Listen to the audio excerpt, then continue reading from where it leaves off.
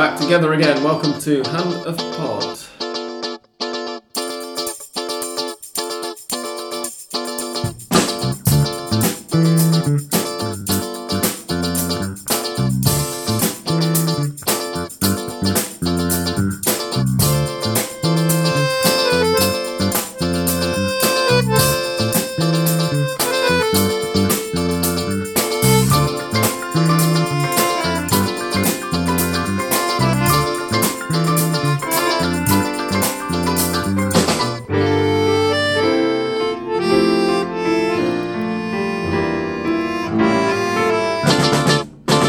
Welcome one and all to episode 431, is it? Yeah. Or 30. We did 430 last week, didn't we? 431 of Hand of Pod. I'm Sam Kelly and I'm joined in person, again, you'll be delighted to hear after what last week's episode sounded like, by English Dan. Hello. Santi. Hi. And Andres. Hello, welcome. That's happened. So I'm trying to remember what we've got to talk about because obviously most of the focus I think is naturally going to be on the stuff that's happened in the last couple of nights in the Libertadores. But first of all, we do have a round of league action. I think would I be right to say that every single Grande lost this weekend? We'll find out in a second, won't we? Yeah. Of course, they're not one of the Grandes in your opinion, are they, Santi? So, I know every Libertadores participant. That's right. Except for one. Which wasn't too surprising given how many of them were fielding reserved sides and stuff. Because they still haven't played, right? Estudiantes. No, Estudiantes lost. And Talleres also. Talleres got a sneaky draw, yeah. Anyway. So the results from the weekend, well, actually, I don't think we mentioned, but yes, Estudiantes played after we recorded last week and are going to be playing after we record tonight, quite annoyingly, in the Libertadores. And what did they do last week? They drew 1-0 with Fortaleza. Away to Fortaleza, wasn't it? They're in La Plata. Didn't they lose to one? 1-0. Oh, 1-0. Okay, they're still alive. Yeah. I'll update you after the full-time music on the podcast as to what happened. We have a full-time whistle. Maybe we should get one. Yeah. I'll update you with the full-time score of Estudiantes Fortaleza, which is the only round of 16 Libertadores tie that hasn't concluded already after the full-time music of the podcast. But the league action went like this at the weekend. Central Córdoba 1, Argentinos Juniors 2, and Boca Juniors 0, Banfield 3 on Friday night. Tigre 1, Talleres 1, Godoy Cruz 1, Colón 0, Vélez Sarsfield 0, Atlético Tucumán 1, Gimnasia 1, Defensa y Justicia 0, all on Saturday. On Sunday, Unión Lanús finished 3-0 to Unión. Barracas Central beat San Lorenzo 2-1. Sarmiento drew 1-1 at home to Racing. Huracán beat River 3-2. We'll talk about it in a minute. It was not quite as much of a thriller as that scoreline might suggest, because River's second goal came in stoppage time. Arsenal 2, Estudiantes 1, Aldo Civi 2, Rosario Central 1 in... That was Carlos Tevez' managerial debut, wasn't it? Or was that... No, the previous week. Yeah. See, you don't retain as much when you record on Zoom, do you? No, it will just kind of... I remember whether... I remember guys we mentioned it. This week he criticized Retegui because he finally... But it was a previous week in which he... We'll discuss that in a minute, I guess, really, because we barely mentioned him last week. We almost forgot last week. Indeed, yeah. Newell's Old Boys 2, Patronato 2, and Independiente 1, Platense 3. Jesus Christ. So, since, as we just said, we almost forgot about Tevez altogether last week, and then we had to mention him very, very briefly because of the Zoom time limit. I think that not only all of the Grandes lost except for Racing, but all of the Grandes except Racing conceded 3 goals. Let's see. River lost 3-2 to Huracán. Boca lost 3-0 to Banfield. Independiente lost 3-1 to Platense and San Lorenzo. Where's that result? I can't find it. They lost 2-1 to Barracas Central. But the match involved. The match had 3 goals. So close enough. Yeah. There is that. Unfortunately, San Lorenzo's goal in that match was scored by a San Lorenzo player. It wasn't a Barracas Central own goal. Otherwise, we could have almost tried and there to was, it. as I think, every match or almost every match played in Argentina, independently of Copa Libertadores or Copa de Liga or Liga, bar controversy. Yes, which we'll be talking much more about, no doubt, a bit later. But first of all, let's begin with Carlos Tevez. Is he going to be any good as a manager, guys? Are we expecting much of him? I mean, I think you probably guessed my answer from what I said last week. But the fact that he needed to blast supposed assistant manager, but eventually not, Carlos Retey, after not getting a win in his first few games, says a lot, I think. But the thing here is that Tevez waited for Retey to go with him, even when he has an important charge in. Yeah, he is the secretary for sport in the city of Buenos Aires. Yes. Yeah. Which will mean for him to perhaps fire a lot of people, or the people that perhaps was working there that won't be there anymore, and that apparently for Tevez wasn't important. The thing is that we knew about this like 2 weeks ago, and he chooses this exact moment to blast him publicly, which leads me to think that he probably did this to cover up for those negative results. Yeah, when he could have just said, look, Cincinnati are shit. We know they're shit. They were shit before I came. They've been shit since I've arrived. We're going to have to give them a bit of time to find out if I can make them less shit. Like, that would be the most intellectually honest answer, I think. Probably, another coach wouldn't have done any better in these two games because Gimnasia are going great guns and Aldo Civi have been solid at home at least since Martin Palermo took over. So, in a vacuum, not too terrible results. I must admit, the Gimnasia game I think I watched and they really didn't do anything. I didn't see any of Aldo Civi on Monday night.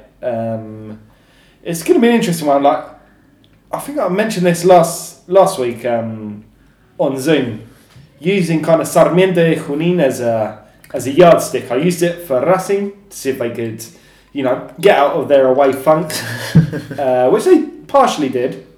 And now Central have Sarmiento at home, which is a match you kind of look at and think, if they're going to start winning a game, that would be a good place to start. I will qualify what I said about Sarmiento after the weekend's match because they're actually pretty good at home. I'll go into it if we discuss Racing a bit later, but I might have underestimated them somewhat when rating Racing's chances last week.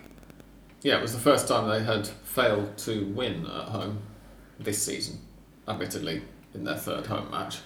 But all season, they've lost only one home match. The thing including the Copa, you mean? Including the Copa, yeah, all year, better said.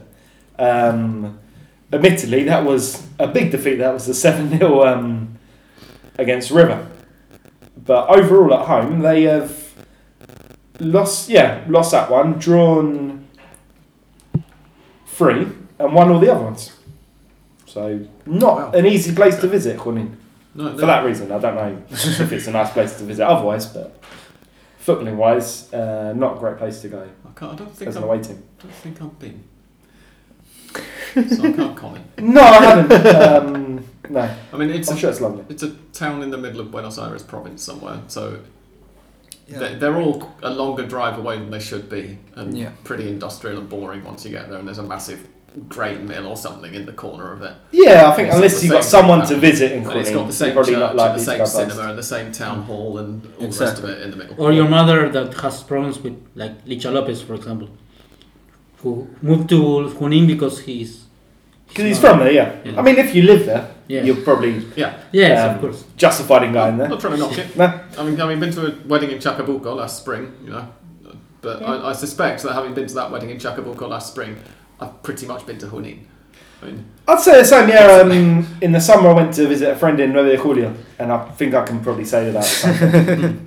I get the idea. There's a nice public park. There's a swimming pool. Not really much else. No. 3 bars, 4 maybe. Exactly. So I'm going to play listener's advocate a bit here because I also didn't see Aldo Civi versus Rosario Central, but just looking at the statistics, I know I say this all the time, they don't really mean very much, but Central's second half performance, they do appear to have picked things up a little bit after going in, I think, behind at the 1-0 down at the break.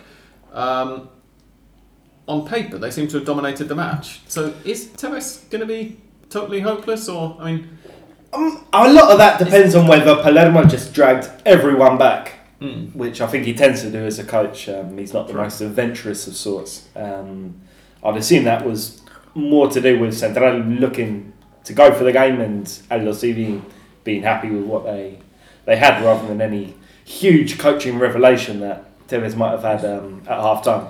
But I'm going to give him a little bit of leeway. Let's see how he does. I think that Rosario Central directors perhaps thought, well, Tevez was a great player, magnificent player, which perhaps for them that means that he also will be a great coach, and that is not necessarily like that.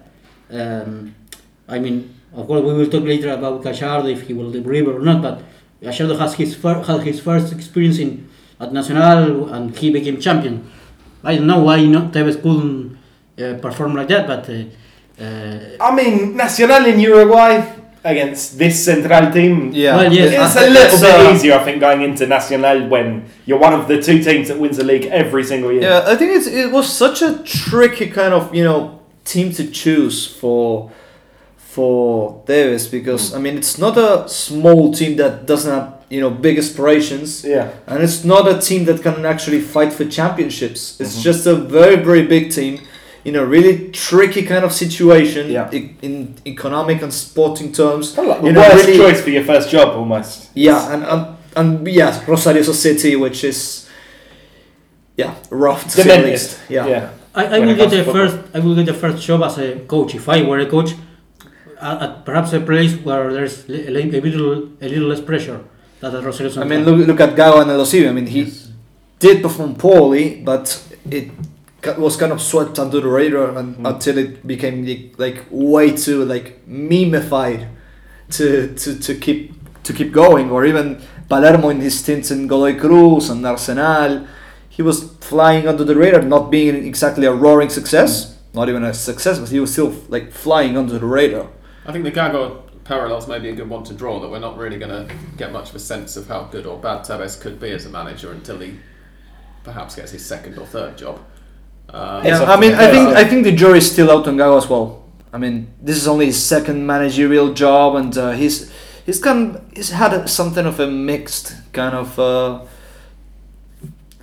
going of things so far. Racing. Nah, he's doing all the right things. His start was absolutely abysmal. He's picked up some steam now, but results have still gone a little flimsy. His Sudamericana performance wasn't good. Nah, considering how bad Racing were even just a year ago, you can't not Gago. Considering it, and it's almost exactly the same team that was so bad under PC and all of that.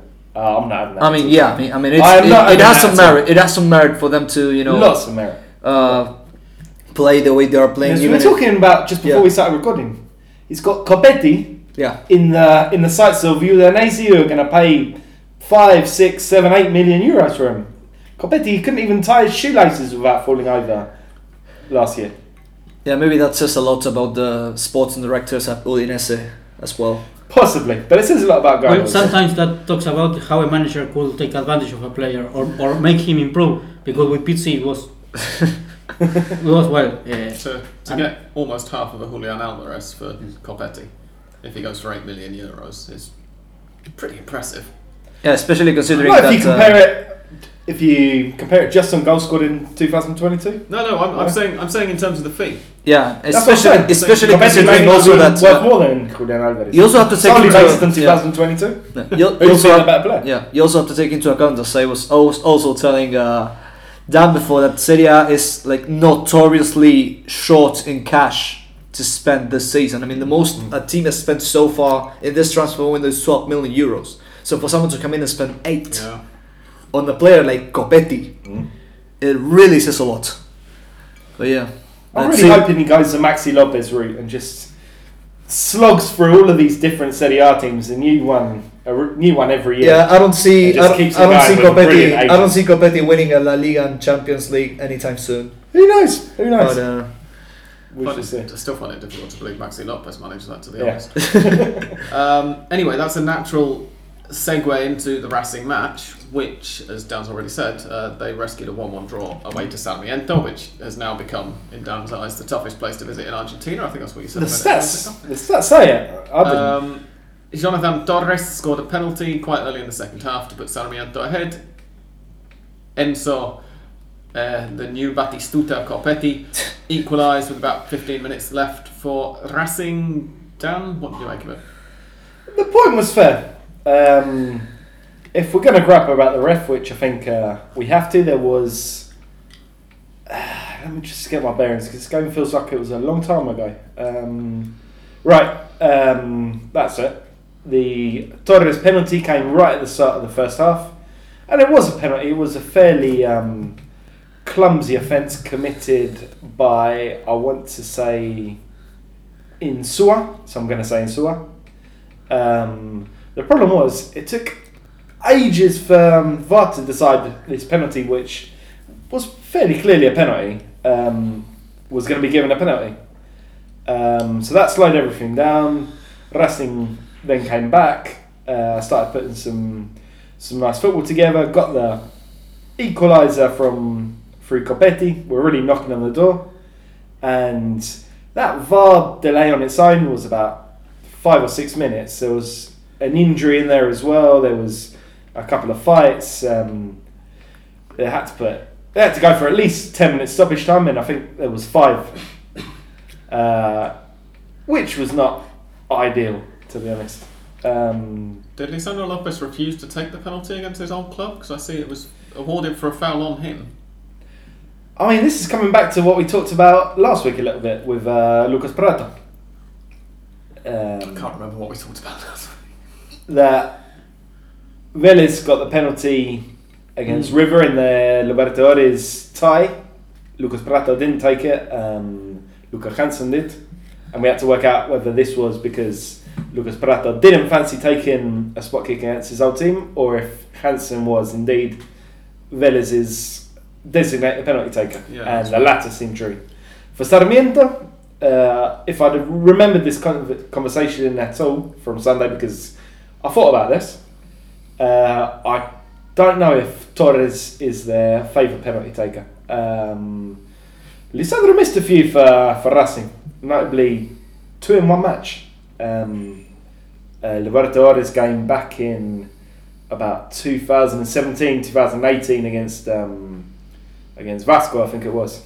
He managed to miss 2 penalties and score another one in the same match, and it ended up about 4-1 to Racing. That was all very fun. That game I went to. So maybe it was a conscious decision by Sarmiento, to keep Torres as a penalty taker, or maybe Lisandro just didn't fancy it.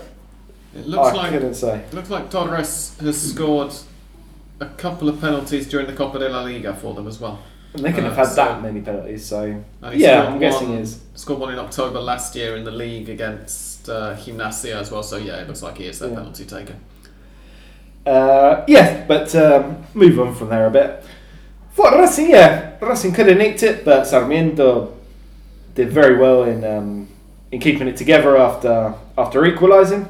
After Racing equalised, it was a very similar game to their meeting back in April in the Copa Liga, when Sarmiento went ahead. Racing just struggled to get the equaliser, but once they did, they ended up running out 4-1 winners.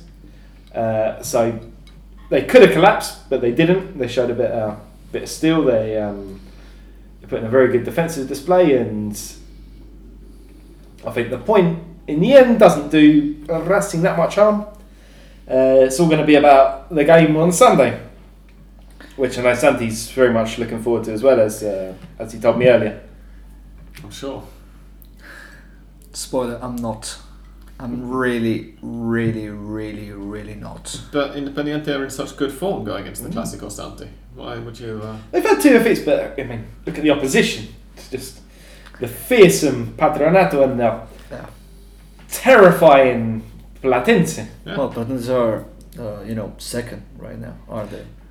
I mean, having said that, it says a lot about the quality of football in this current tournament. Well, but they have signed Mauro Zarate.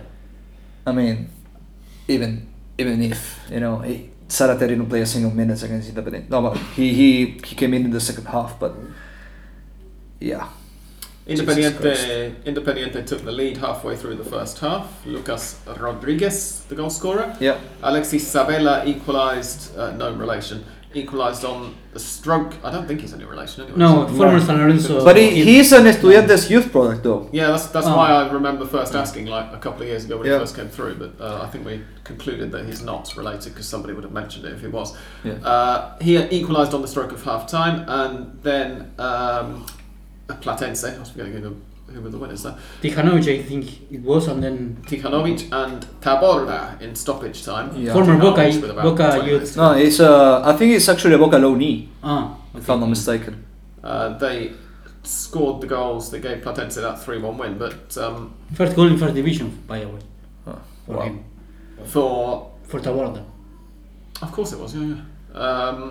What did you make of it, Santi? I mean, I think we can guess the rough tone that the argument's going to take. I know that, I mean, if I want to go deeper into this, I know there's a listener question. But, I mean, you've already heard me vent about this for over a year or two.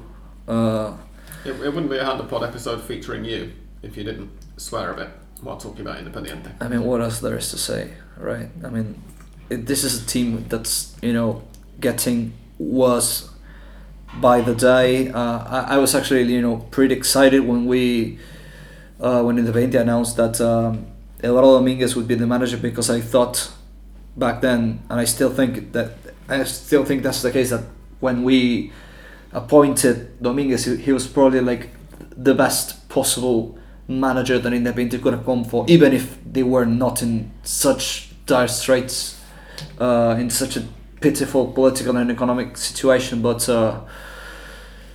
I think we've reached a point in which this is not working out for anyone involved, and I really, really sense that the Clásico is going to be a massacre, and it will inevitably lead to Eduardo Dominguez either resigning or getting sacked. At least it won't be at the Libertadores de America, or it will be. Yeah, that gives me an even less hope for Independiente to get even a 2-0 defeat, something like that. But the thing that keeps circling in my head is, if Eduardo Dominguez failed so clearly at trying to make something of this squad, if he had no involvement in trying to get the players he actually wanted, and they eventually ended up signing scraps and whatever they could possibly afford, who else? I mean, who else is going to replace him if he gets sacked, which I still think it's going to happen, because it feels like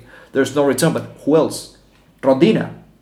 Someone like, I don't know, Forestelo, the kind of managers who are, on the merry-go-round. Forestelo comes to your club, you've dropped. When San Lorenzo, before San Lorenzo, for example, hired Rubén Insúa, Rondina and Caruso were in the list because. Well, Gorosito was almost begging for San Lorenzo to come get him, but I think he made the best decision he could possibly have made by staying at Gimnasia, and they are now top of the league. It's what we said last week, actually. Yeah. So however, it worked out. It's the kind of situation that does call for one man, historically speaking. Ooh. Actually, I was about to mention him, but I think he's. I think he's in a video podcast. So for the benefit of listeners, I'm holding up a photograph. The coach for this moment. I mean, San Lorenzo did go for Caruso Lombardi in 2012, and he did save them from relegation. The thing is, relegation is not even the red-headed ball boy saved them from relegation. Something. True. Sorry. Oh, yeah. There was some. I saw a headline with a retrospective article on that kid, because it's obviously 10 years ago. Oh yeah, I remember that. Yeah. But apparently that kid was instructed by Caruso Lombardi, actually.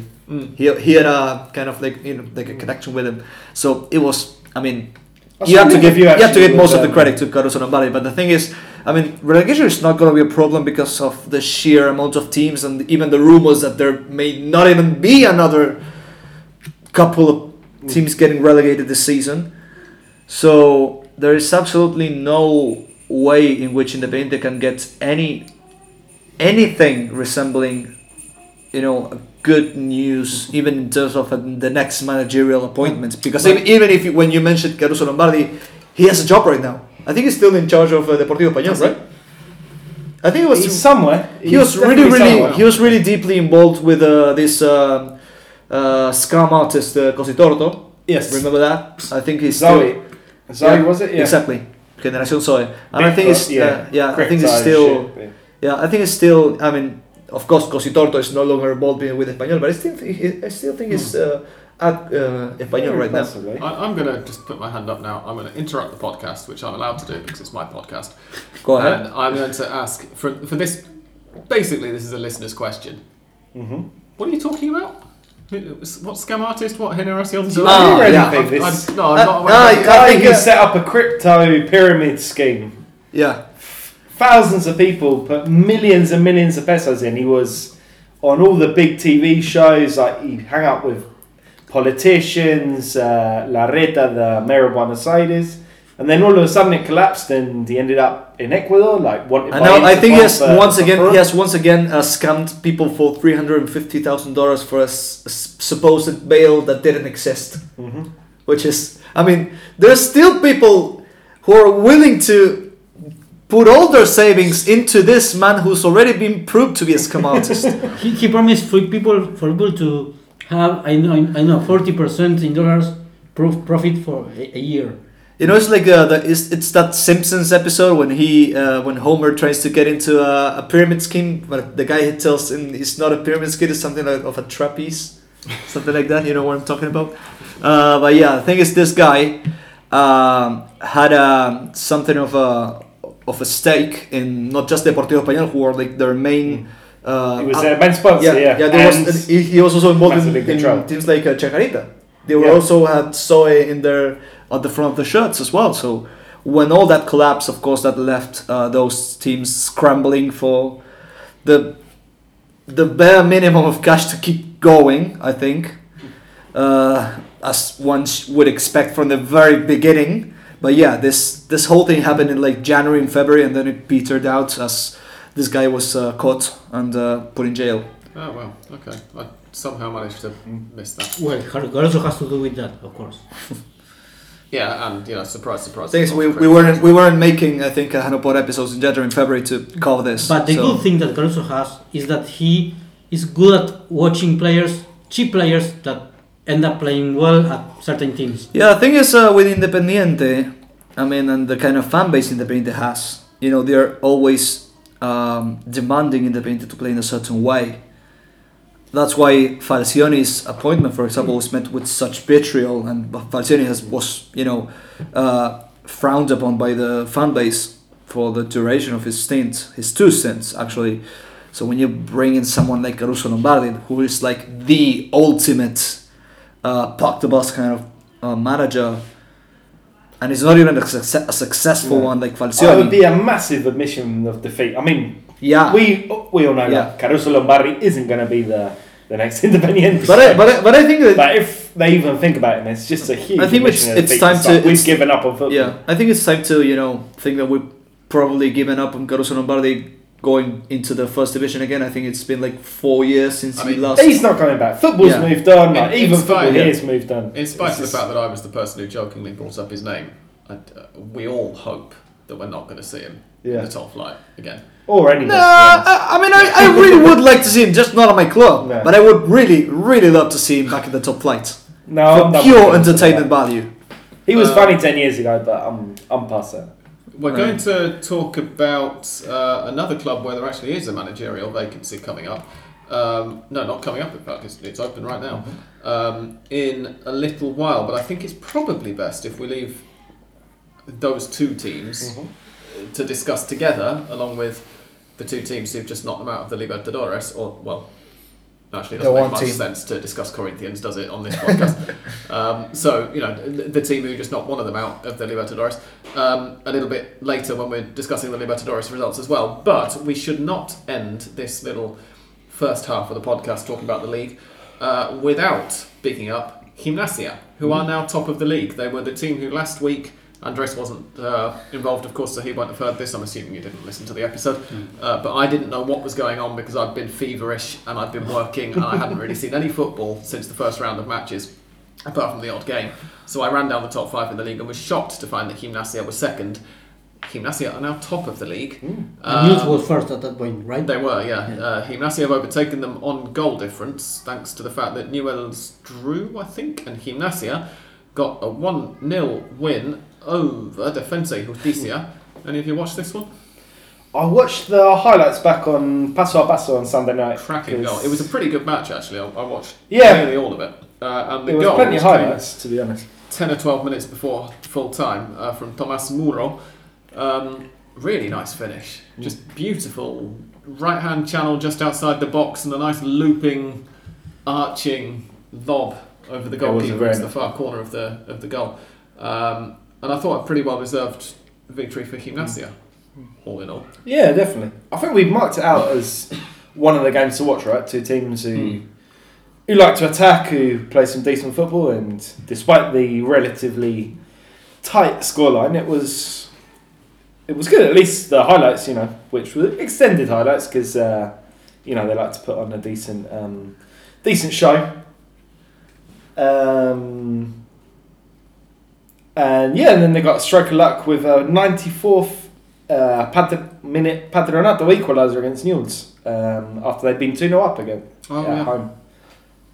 Long way to go still, of course, but they got a bit of daylight now.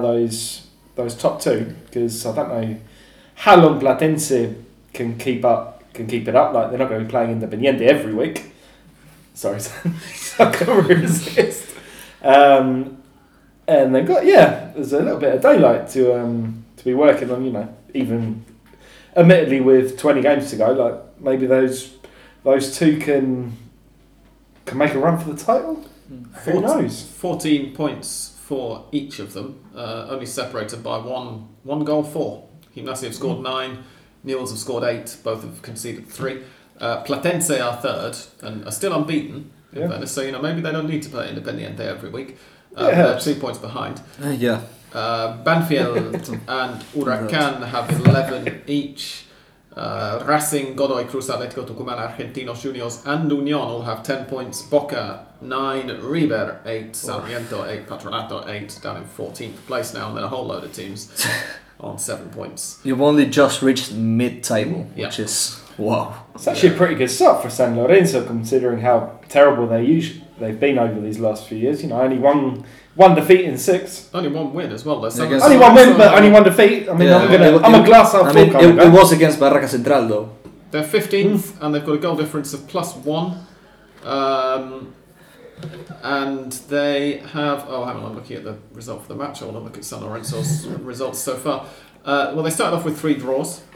They got a win over Central Córdoba, then they got another draw, and now they've lost to Barracas Central. 2 of the draws have been... Well, one of the draws was Newell's, which is pretty good, considering Newell's are second. But the others have been against, again, no offence, Santi, but less impressive teams. But then that was during Independiente's less shit stuff. Stop saying sorry. Just, if you want to bash Independiente, you can do it without me getting offended, it's not necessary. We don't like kicking people when they're down here in... it's funnier if we apologise to you for it. I'm already completely desensitized at this point, so... San Lorenzo, I don't know whether there's anything really that we can say that we haven't said about them many times. I think there is one thing we can say about them, which is that their sports director has just resigned, so, They had one, yes. Yeah, they did have one. That's the news right there. Yeah. The fact that they had a sports director, which is Matias Caruso, who's just resigned for, reasons that are plain obvious. Does that mean they don't have now a president, a vice president, or a sporting director? They have a coach, at least.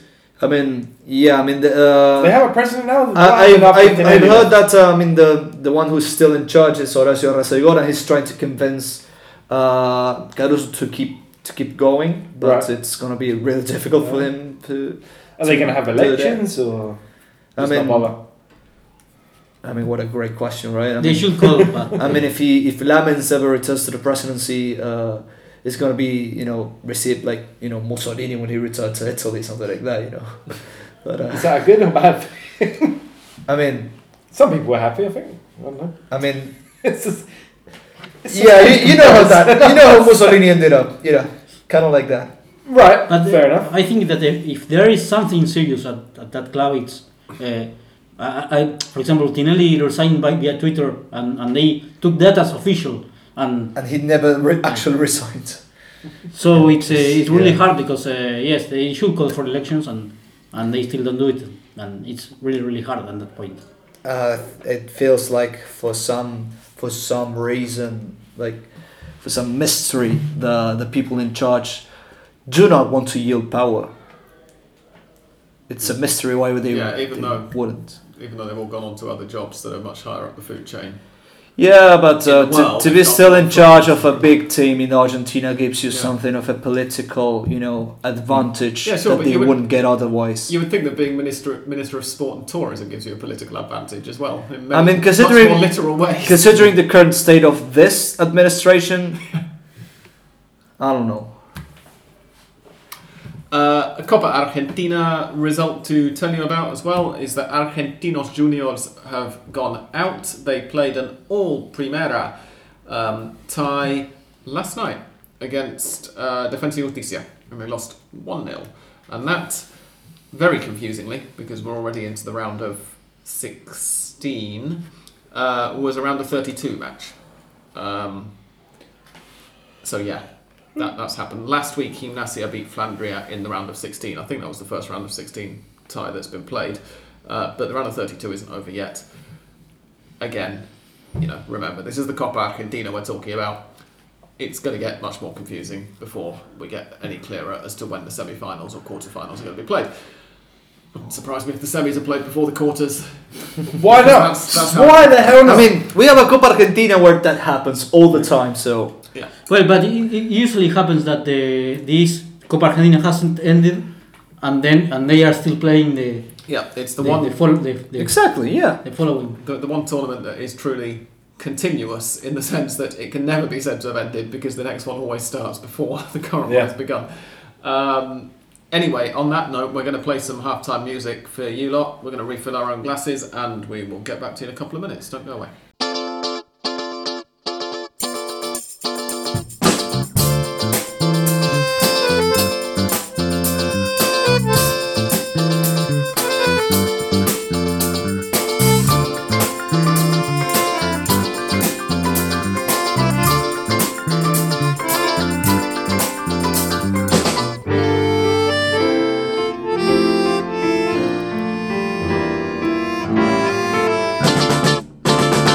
Welcome back. Okay, it's time to discuss the situation on the continent now.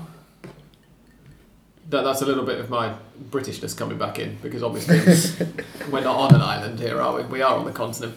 Yes. Sometimes it feels like. Yes. Thanks for not talking about Huracan River. So. The situation. Oh yeah, of course. Well, as I said, we'll discuss that because we also didn't talk about Banfield Boca, or rather Boca Banfield. But yeah, that was part of the plan, even though I'd just forgotten for a couple of seconds just then.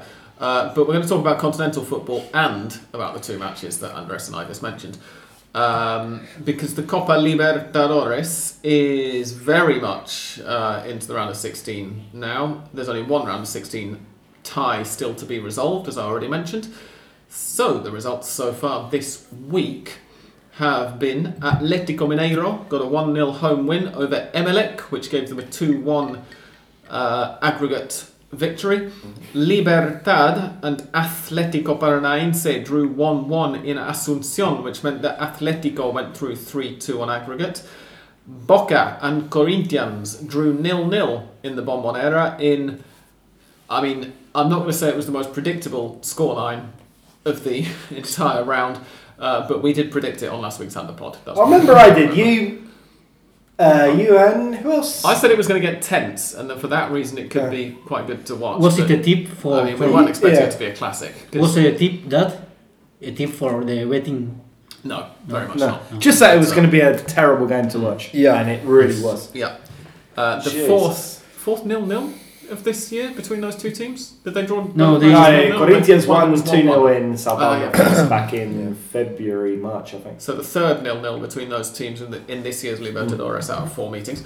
And then Corinthians beat Boca from the spot with Sebastian Nisha had his saved, yes, I think, and Dario Benedetto. We'll get to him because we had a listener's question about it, but it was pretty funny. Literally put it into the second But team. he missed two Yes, in literally. total. He missed two in total in the whole match. Yes. Yeah, he did. Talleres versus Colón versus Talleres ended 2-0 to Talleres, which gave Talleres a 3-1 aggregate win. We will, of course, talk about that in a minute. Palmeiras beat Cerro Porteño 5-0 to give themselves an 8-0 aggregate win. Close run thing, that one. Yeah. They just about got through. May I remind you that Palmeiras and Flamengo are in the opposite sides of their own, draws. So that's going to be the final. Yeah, basically. I mean it's going to be a repeat. I mean the most likely scenario for me at least. So. Well, we haven't heard what Flamengo did just yet. They drew they won the first leg away to Deportes Tolima 1-0 last week, and last night they won 7-1. I did know that going into it. Don't worry. I was just preparing things, building up to some drama, but no, there was no drama. So they got an 8-1 aggregate win. So on that basis, Palmeiras won 8-0, Flamengo won 8-1. So Palmeiras are better than Flamengo, but we'll have to wait and see. The remaining tie... last night as well, at the same time as that Flamengo Deportes Tolima match, River and Vélez drew 0-0, which of course meant that Vélez got the 1-0 aggregate win. And Estudiantes versus Fortaleza, as we mentioned earlier, is yet to be resolved, but it finished 1-1 in Fortaleza is a city, isn't it? Yeah. Yes, in Fortaleza. I think it's actually a state, right? Fortaleza is a state, Natal is a city. Natal, that's the one. There it Yes, is. of course. In Natal last week it ended 1-1, so Estudiantes have an away goal advantage, and they're going to That have doesn't to. count for anything. The away goals are in the Libertadores. No. They're taking them away again. Yeah. Yes. Oh, At the start of the year. oh, brilliant! Glory be. I'd either hadn't heard about that or I'd forgotten about it. Probably the latter, but yeah, excellent, good. What this means then is that with one round, with one of the teams in the last 8 still to be decided, there are 2 Argentine sides, Vélez and Talleres, in the last 16. And of course, we were guaranteed at least 2 Argentine sides because both Vélez and Talleres were playing other Argentine sides in the last 16. And there are, so far, 5 Brazilian sides. So it could be 6 Brazilians against 2 Argentines in the quarterfinals. Obviously, it also could be 5 Brazilians against 3 Argentines, so maybe we're getting a bit I'm going to sorry keep the for faith ourselves. with Estudiantes. I think they're gonna squeeze through. They're at home, they've got the away goal already. They've been... That's not a way goal.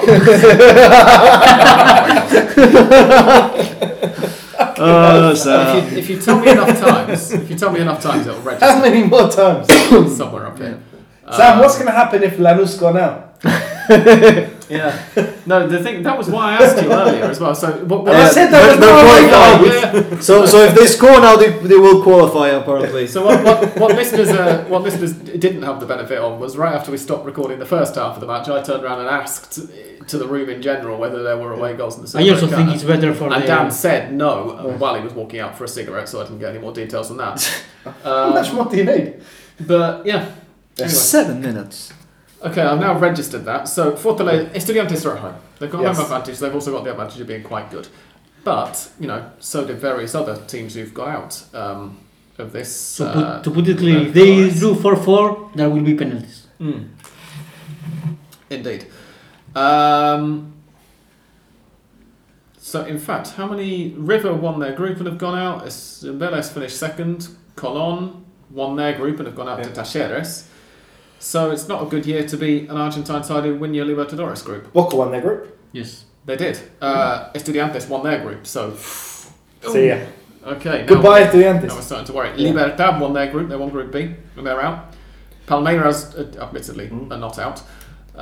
It's also a 100% strike rate for the Portuguese coaches. Yeah, I mean, yeah, we do. Keep we going. actually were joking about Portuguese coaches Yeah. becoming champions, but No, you know what? it's a It's happened the real last 3 years running. Yes. exactly. I mean, It's a very real thing. The thing is that you need a Portuguese coach to become a Copa Libertadores champion. But I mean, even Caixinha, who I mean, he was not precisely one of the more hopeful coaches from Portugal to arrive in South America. He's still qualified and made it to the quarters. So who knows? I think it's fair to say.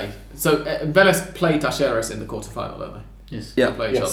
So we're guaranteed one Argentine semi-finalist, which is fantastic, obviously. Yeah. I think it's fair to say that it would be one of the most surprising runs in Libertadores history, even by the standards of the Libertadores, if Talleres ended up in the final. Oh, absolutely. Never mind winning it. Absolutely. Oh. It would be up there with Cúcuta in 2007, getting to the semis. Well, Once Caldas winning the whole thing. Once Caldas winning it in 2003. Independiente del Valle reaching the final.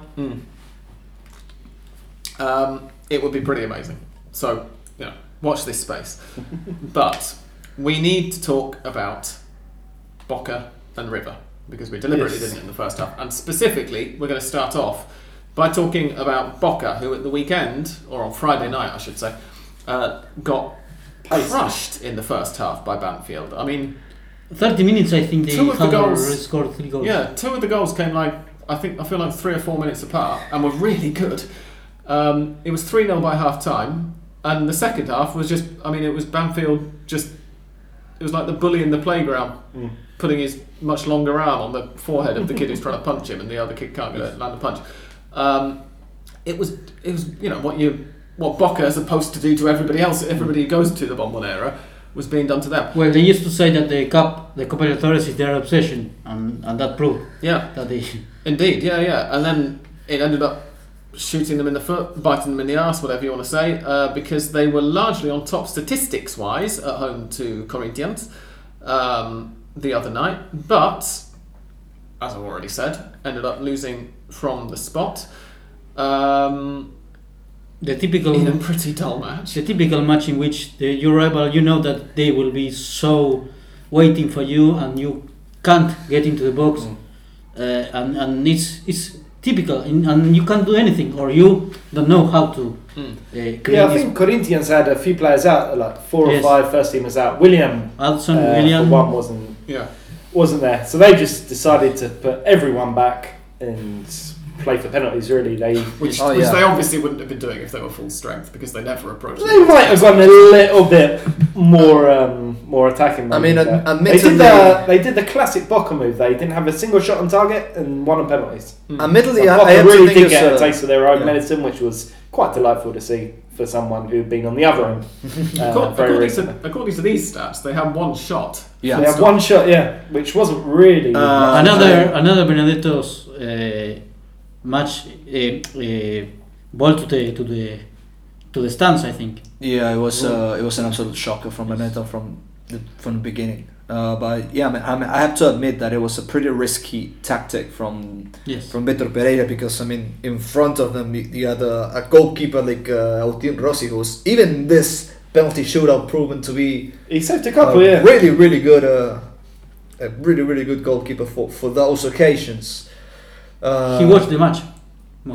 And it's also no coincidence that for Boca the players who actually missed the penalties were the 2 worst players on the pitch, and coincidentally the 2 players who Boca relies on whenever they need goals or something, and Bataglia's only substitution, which was particularly damning. Oh yeah, of course. The person who actually ended up missing the decisive spot kick was Juan Ramirez. But the 2 that stick in the mind, as I mentioned earlier, were Bisha's one that was saved, and Benedetto's one that, as Andres pointed out, literally went into the second tier of the very, very steep side in Bombonera. I have to admit, it's probably one of the worst and therefore most hilarious penalties I've ever seen. It's incredible. I was thinking after the first 5 had been taken and it had gone to sort of sudden death, I just thought, from a non-Boca fan's perspective, if you were going to watch a Boca penalty shootout and see them go out the Libertadores with 2 players missing penalties, those are the 2 that you thinking like. Bisha shouldn't have even been playing since the start of the year for Boca. It's still, I can't believe that they're still playing. Well, I can, obviously, but just it's disgraceful that they're playing him. And just Benedetto. Neither of them are likeable people. is all I'll say on that matter. But yeah, they have also sacked now Sebastian Battaglia, hence why the Boca job is up for grabs. Ricardo Caruso Lombardi, unfortunately, probably won't be taking charge of them. And Santi, you were saying at half time that he was sacked in a petrol station. Exactly. That's what transpired. That they finished the practice and then they went to a petrol station in Nordelta, which is massive, of course, and incredibly, The petrol station? Or yeah, the petrol station. Okay. And Nordelta is, everything is massive in Nordelta. Yeah. The petrol stations, of course, should be. And that's where he communicated Battaglia that they wouldn't count on him anymore.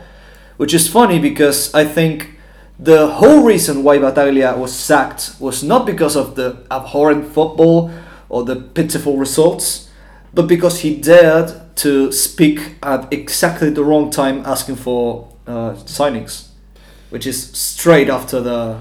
That wasn't a great time. Yeah. I mean, if you were to ask for signings at any moment, that would have been like the worst possible time to do so.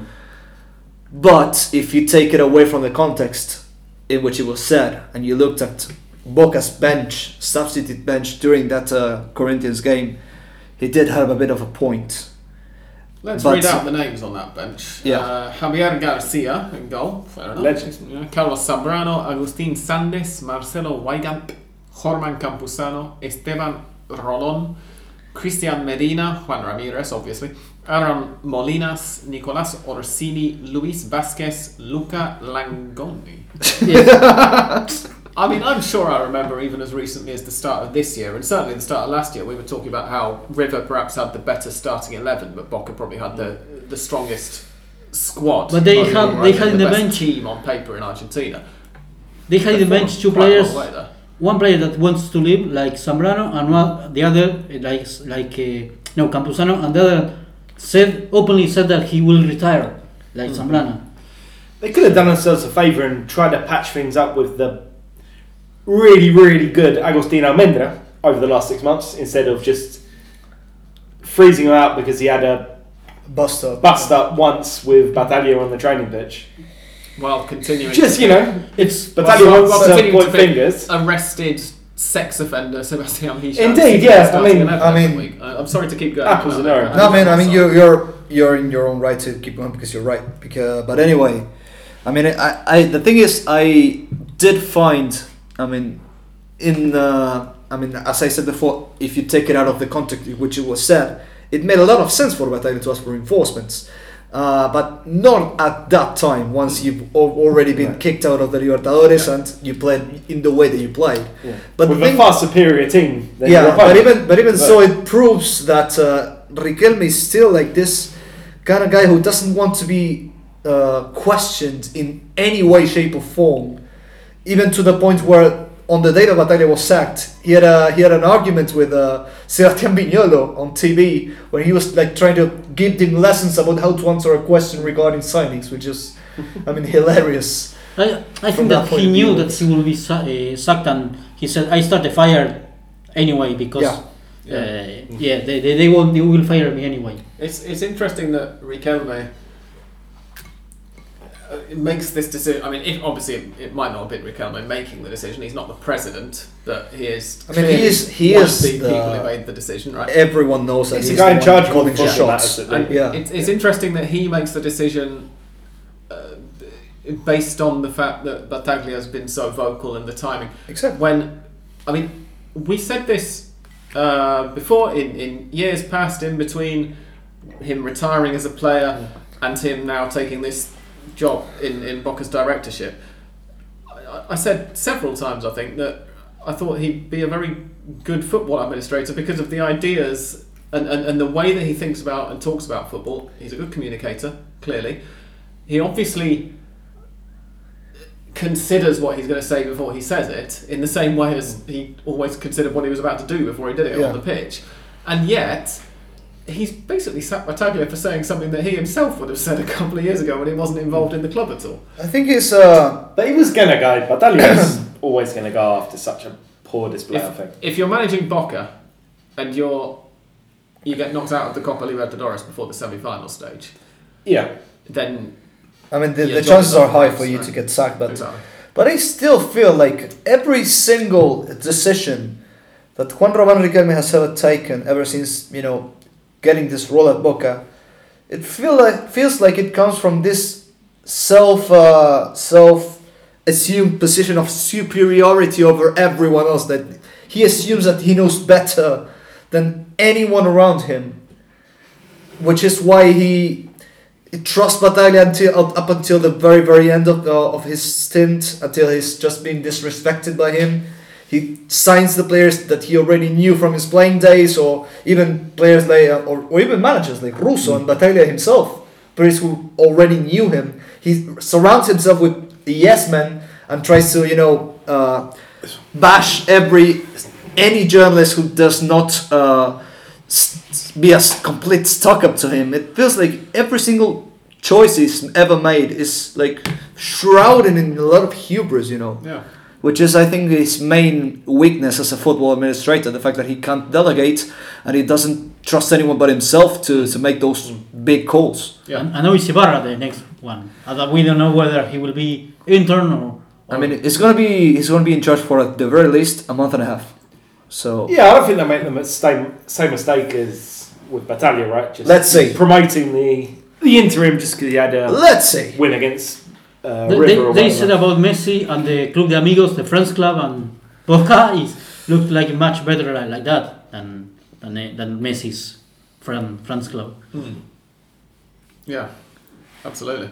Now, one other manager who has given himself a little bit of a cushion in these terms, in terms of going out of the Libertadores before the semis, but probably isn't going to be fired tomorrow, if we're being perfectly honest with ourselves, is Marcelo Gallardo. River lost 3-2 to Huracan at the weekend. Sorry to bring it up, Andres, after you thanked me for not doing earlier. As I said at the very start of the show, it was a less dramatic match, really, than that scoreline suggests, because the second goal for River from Julian Alvarez came deep into stoppage time to make it 3-2 after Huracan had basically tied up the win. It was a bit of an onslaught from River for the last 20 minutes or so. Well, Yeah, I didn't watch that match, but I assume they played not very well. Yeah, it was a familiar kind of performance of the sort that you've been complaining about really all year. And then last night, Wednesday night, because we're recording this on Thursday, of course, they got the ball in the net against Vélez, and this is the point where we do, unfortunately, have to hopefully not spend as long discussing it as they spent making the decision. But it was ruled out by VAR. A bit controversially, maybe? Not sort of incidentally, it ended up being the right decision because there was that picture of it hitting Matias I think that Suarez's elbow. overall, apart from that, which is there will be supporters that will say that yes, Conmebol eliminated us on the bar and that.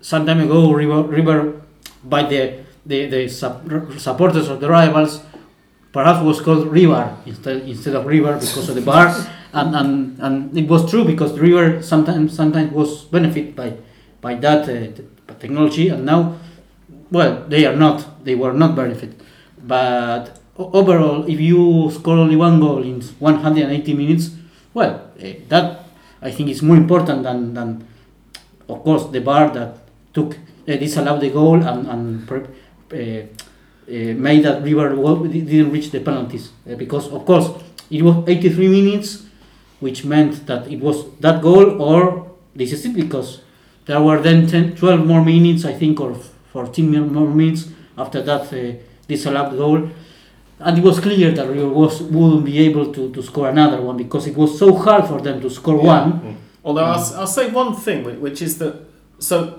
as I said, the decision turned out incidentally to be the correct one because this picture came out afterwards with the ball clearly making contact with Matias Suarez's elbow.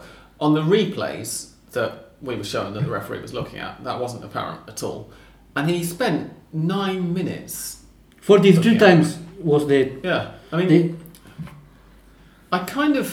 we have varying opinions on VAR sitting around this table. I know that Dan is completely against it. Completely. I've got some time for it, but I do think it's a bit daft if you're going to spend that long looking at it. And I think if you can't spot the error after, 2 or 3 replays on a couple of different angles that the referee asks for, then just let the referee's original decision stand. Yes. Partly because whether the referee sees, oh yeah, it's hit his elbow, I'll disallow the goal, or whether he spends 9 minutes going, no, and then eventually gives the goal, you've ruined... It affects the game in another way because it spoils, in this case, River's momentum. If you end up giving the goal, then suddenly Vélez have got to completely switch and think, shit, right, now we've got just a few minutes to chase the match. And Where if it started again straight away, it's a little bit more back and forth. And there are 2 details. One is that Vélez didn't complain. And you know that if your rival doesn't complain or doesn't protest, well, that's something, because Argentina is the country of the protests, and and if you don't protest, it's because you are saying it was goal. The face of Lucas Hoyos, I think it is the goalkeeper of Vélez, said, "Oh, come on, we resisted 83 minutes and now we are conceding a goal." And Roberto Tobar, the main referee, went to the bar, to the monitor, and said, "No, for me it's not a hand, for me it's goal." And the ones who were at the bar convinced him or made him change his mind, or they said, "Well, this is it.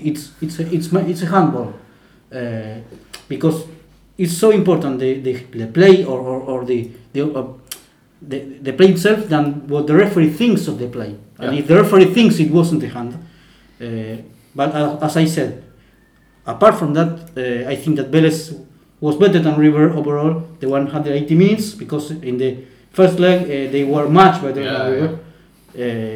And well, it was only 1 goal and they could have scored more.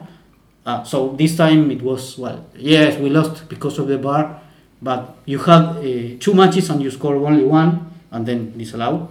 And that, I think, is one of the aspects that River couldn't solve, the lack of goals, but also the aggressiveness, the physical strength that used to have, and now the rivals are using. I was going to mention Nicolás Gadrachalde, who over these 2 legs really impressed me. I've just looked him up now. He's 22. Just that central midfield. Yes, quite good. And it's I think, I don't know whether he's a product of Vélez or he came from another team and he ended playing there. Let's check him out. But then they, for example, jumped. There was this Abdiel Osorio, which is a strange name, but and big physically, but he was fast, and that is something that, for example, River couldn't solve, the physical strength of the rivals, and I think that is something which River in the past used to use in their favor, and now they don't have it anymore. Of course, we playing also badly with the ball. I think without the ball, and we did. It's something that River is suffering some from. I think this 2022 is especially bad in those terms, I think. Yeah. Do you think that there's an argument to suggest that if River had sold Julian Alvarez and Enzo Fernandez both to Manchester United instead, that they would have played better last night, Andres? Or? Yes, of course. All I'm saying is that there's no scientific proof that wouldn't be the case.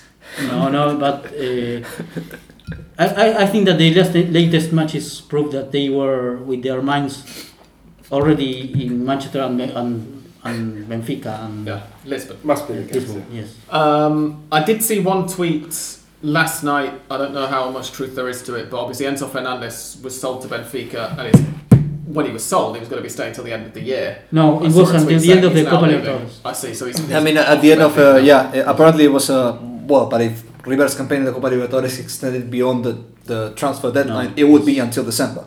Yes. I mean, it would have made no sense for him to make a loan until September or October.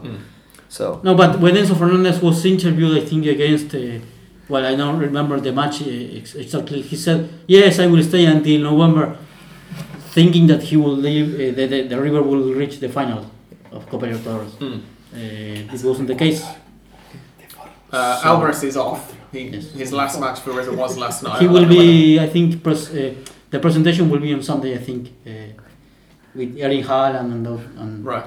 I don't know whether Fernandez is leaving now, or whether he's playing in the weekend for River and then going. But probably won't, because if he gets injured or something like that. Yeah. And We should say last night's defeat also cost River Luis Suarez. He said he was itching to play for him. Last week, yeah. He said this morning. He was very quick. He was like, I really wanted to play for him. I was dying. But they're out the Libertadores. What a shame. Yeah. It made me think of, you know, when you get invited to a party where you can't really be fucked to go. Like, it's far away. You've got to take free buses, whatever. And then on the morning, it gets rained off or whatever. And you're like, that's a shame. I really wanted to go as well, but what can you do? Luis Suarez's words really did come across like that. On Sunday there were some journalists saying, yes, it's official, Luis Suarez is coming to River and he will be presented tomorrow. I mean, he was never going to go. Yeah. I mean, on top of how unlikely he was to ever go. If they didn't get through the Libertadores, it was never going to happen. Yeah. Well, but similar... I mean, having said that, I think it was like really, really unnecessary for him to just the day after River is eliminated to go out and say, sorry guys, I don't think I'm gonna be around. Yeah. Leave it a couple of days, just send Enzo a text. Or maybe wait until you've already signed for another club. And then you would be asked about it, and then you would say, literally the day after. Wait until the ink's dry on the Inter Miami contract, and then exactly. He said, just walk away. Well, I didn't want to go, but they insisted. So I was if they passed, wouldn't have passed, I would have gone. But and Arturo Vidal, who a week ago was apparently sure to play for Boca, was at the Flamengo game last night and is about to sign for. They will pay him 10 times more times than Boca will have. Well, especially after what transpired this weekend. It solves the problem that Johnny wrote into us last week asking about was whether he'll be able to find a barber in Buenos Aires to sort out his hair. In Brazil, Rio, I think he should be alright. Presumably there'll be somebody with enough imagination to do something. And if Boca had gone through, they will have played against Flamengo and with Vidal. Of course, the signing that River are hoping to make to replace Julian Alvarez is Miguel Angel Borja. You gave us a bit of an update while the microphone was switched off during the halftime break, Andres, but what's the situation there? Well, apparently the transfer, I don't know if it was unlocked, but until now it was with serious problems to finally convert into a transfer because there is a dollars problem. In Argentina there is no dollars, or there are only a few dollars, and River had to, of course, transfer dollars to Colombia because Junior plays in Colombia, and the rest of the world doesn't have this issue with transfer. The central bank a million different exchange rates and tax amounts for when they want to buy foreign currency. The central bank didn't allow River to transfer those dollars until now, at least. The AFA apparently was going to talk with them and to try to solve it. Until now, I think it wasn't solved. But anyway, I don't know why Borja. In this point, I think Gallardo is wrong, or he perhaps made the wrong decision because he left Girotti live. And he scored last night against Colón. He did more than any River player. That's incredible that Girotti scored and River didn't.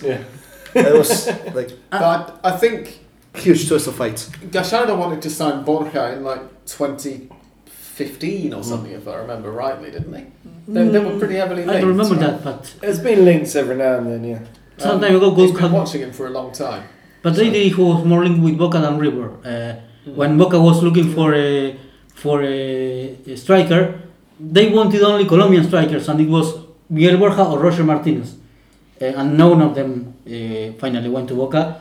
But at this point, I don't know why Borja. He's a classic number 9 striker that is in the box, and you left Girotti. Well, I know why.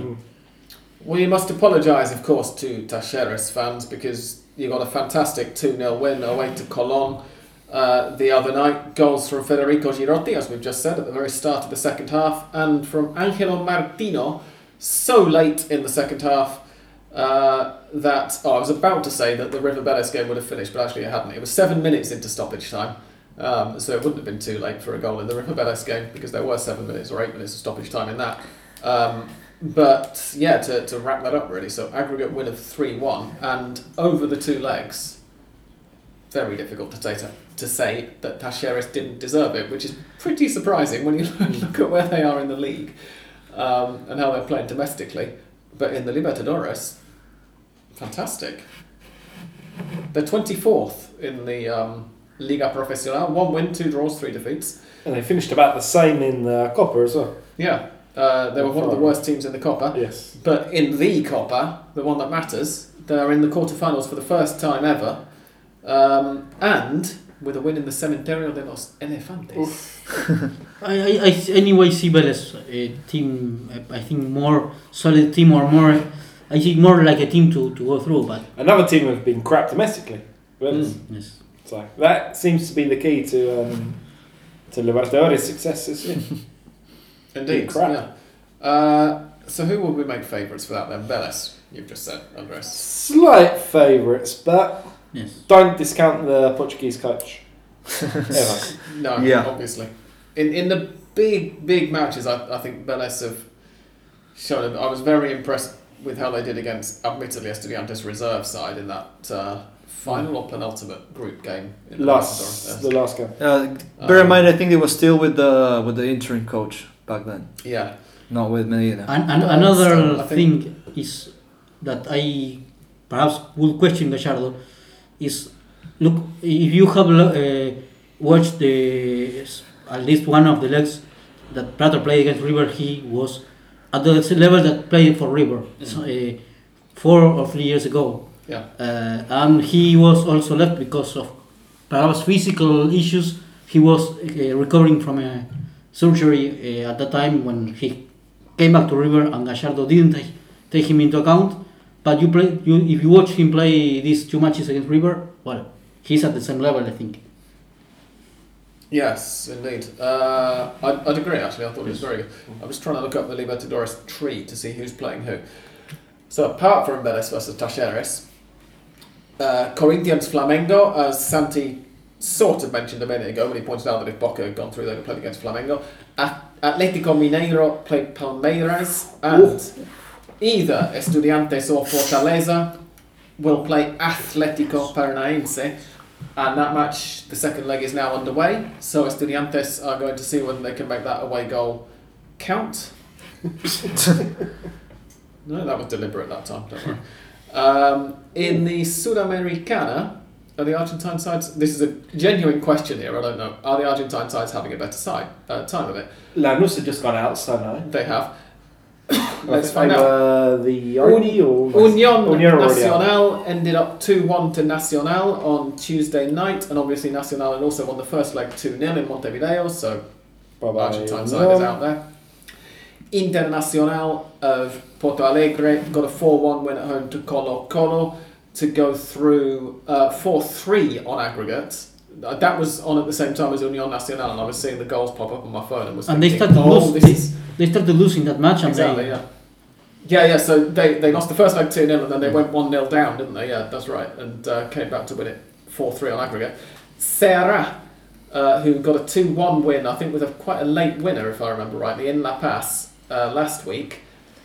Yeah, with a 93rd minute winner, a very late winner. Got a 3-0 winner. Got a 3-0 win at home to the strongest to go through 5-1 on aggregate. Melgar versus Deportivo Cali ended 2-1, and the first leg of that had ended 0-0, so Melgar go through. That's got to be the best continental performance by a Peruvian team in a while. Vindicates Racing as well. And they've just been crowned Peruvian champions as well, Melgar. Of course, yes, right. They're really on a great point. Their manager actually will go on to manage Colombia right now, which is another Argentine, Néstor Lorenzo. That's the one. And they actually have a player who is of interest to Independiente, who is for certain not going to be signed by Independiente. Who is left back Paulo Reina. Peruvians really rate him. So, I mean, it's of course not going to happen. Melgar were very good in their 2 games against Racing. Yeah. I feel vindicated, you know. Racing missed out on the last 16, to quote another Simpsons it was reference. the team who were going to go on to win it. To paraphrase another Simpsons reference, it was against the best. You lost against the best. We lost against the best. Probably the funniest result of this round in the Sudamericana was Santos, who drew 1-1 with Deportivo Táchira, The first leg of that ended 1-1, and so of course it was 2-2 on aggregate. It went to spot kicks, and Táchira, who, allow me to just remind you here, are Venezuelan, put Santos, giants of South American football, out of the Sudamericana on spot kicks. Yeah, and I think the fans were so mad that they actually locked the Táchira team and stuff inside the stadium, and they couldn't get out for hours on end.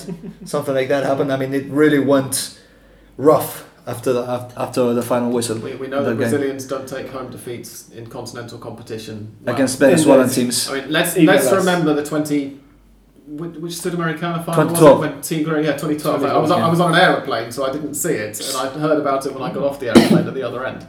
And I mean that was at half time when they weren't even losing, and they got it called off and got. I mean they wanted to make sure that they would win. Yeah. And talking of São Paulo, they're currently also in action against Universidad Católica at home.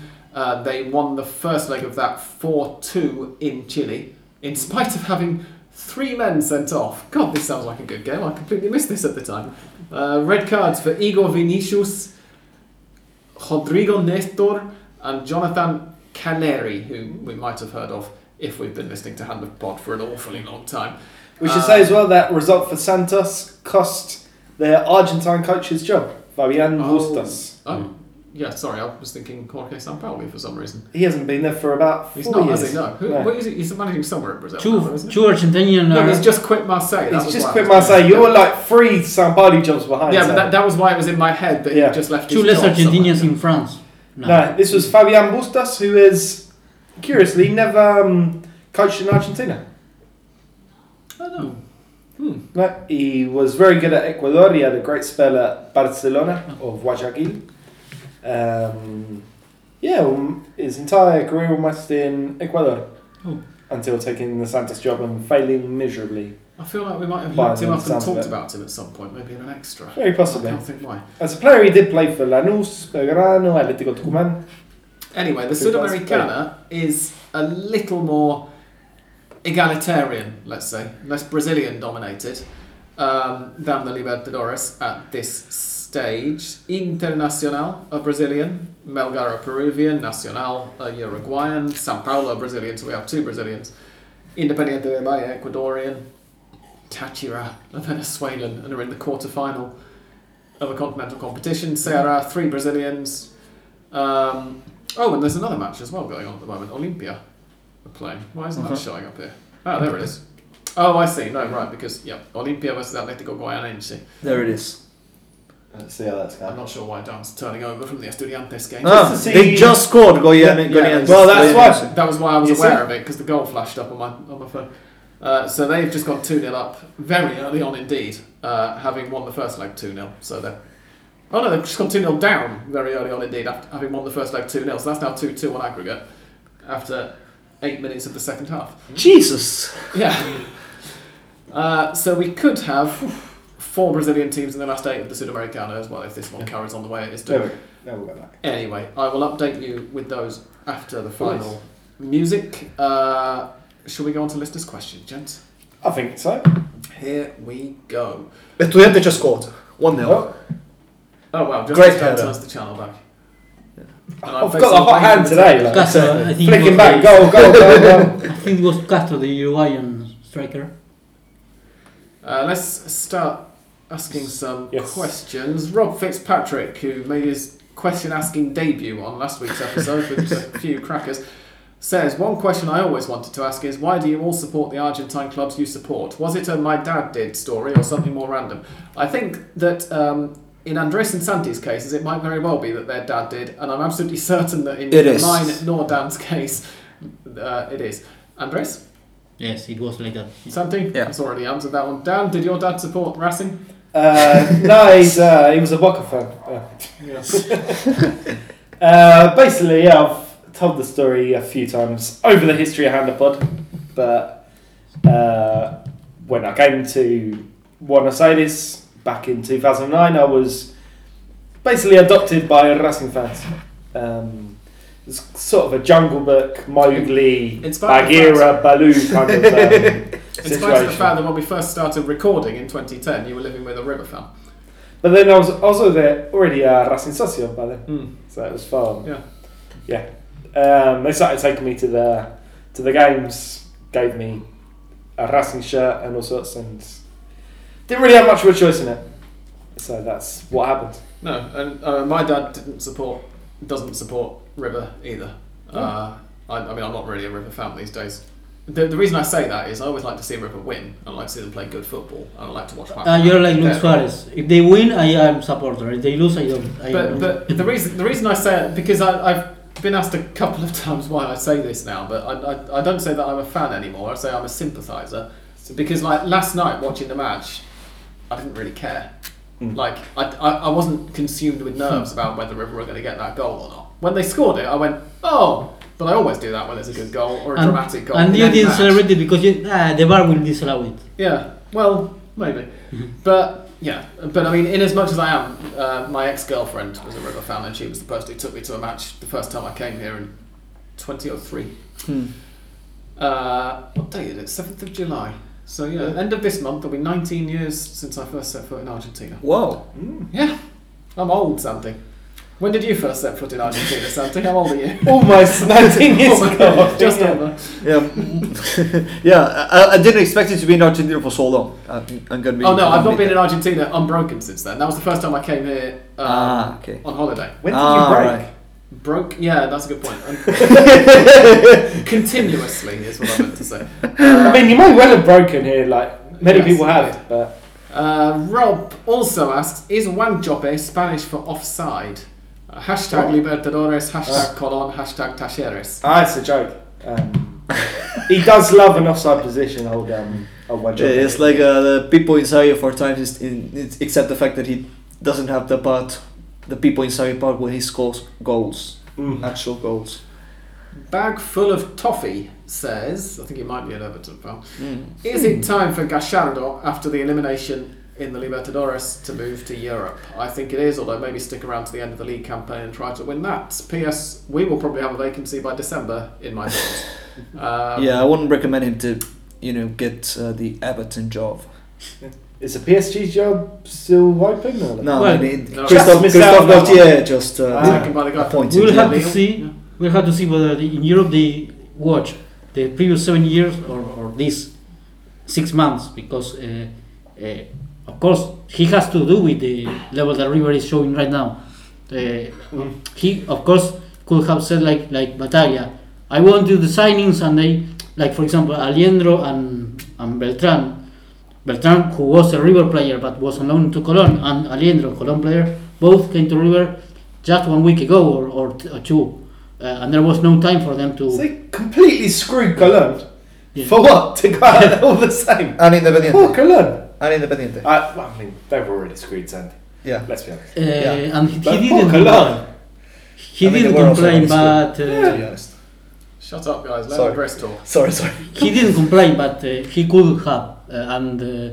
If in Europe they see his job the last 6 months or the last year, perhaps they will say, yes, he's a normal coach, not a super coach.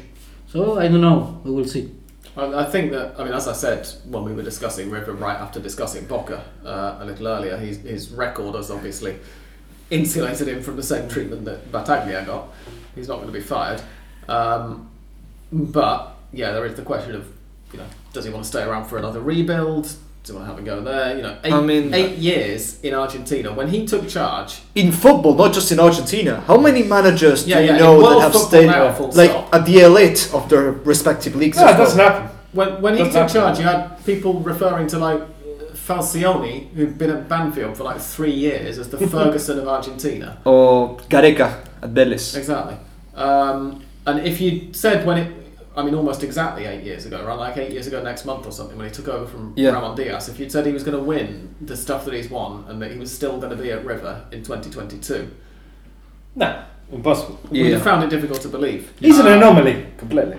Especially since he also, was a bit frowned upon because he was just succeeding Ramon Diaz, who had just won a championship as well. Yeah. So The risk. This was a risk, right? Because you are 8 years in the same team. You won't play like all the time the way you want, and unfortunately, perhaps one of the worst teams or in terms of performance is right now just 6 months before he leaves. So that's the bad luck. Yeah, but the thing is that oh shit! I mean, Estudiantes almost considered a comedy goal thanks to Mariano Andújar blunder. But the thing is, I think that, I mean, if this is his weakest team, it's still a team that was entirely built out of his own, the players he wanted. You know, I mean, this is still a team that he built with full control over his decisions. It's not like he asked for certain players and then the board couldn't deliver. This is still a team. The one thing I'll say there is that they has been looking for a centre forward for some time, and this whole thing with the guy who's just signed from Cologne. Beltran, thank you. You know, if they'd signed him when they first started trying to bring him back, and he is a River player, like if they'd been able to cancel his loan straight away, entirely sure. And if he had longer than a couple of days to train with the squad, I'm not entirely sure if a centre forward would have been a magical solution to all these problems, because he also had some serious issues creating chances, and especially in defence. In defence, but they had a few tries. River have really regressed in defence. Yes, of course, but they have defenders and strikers.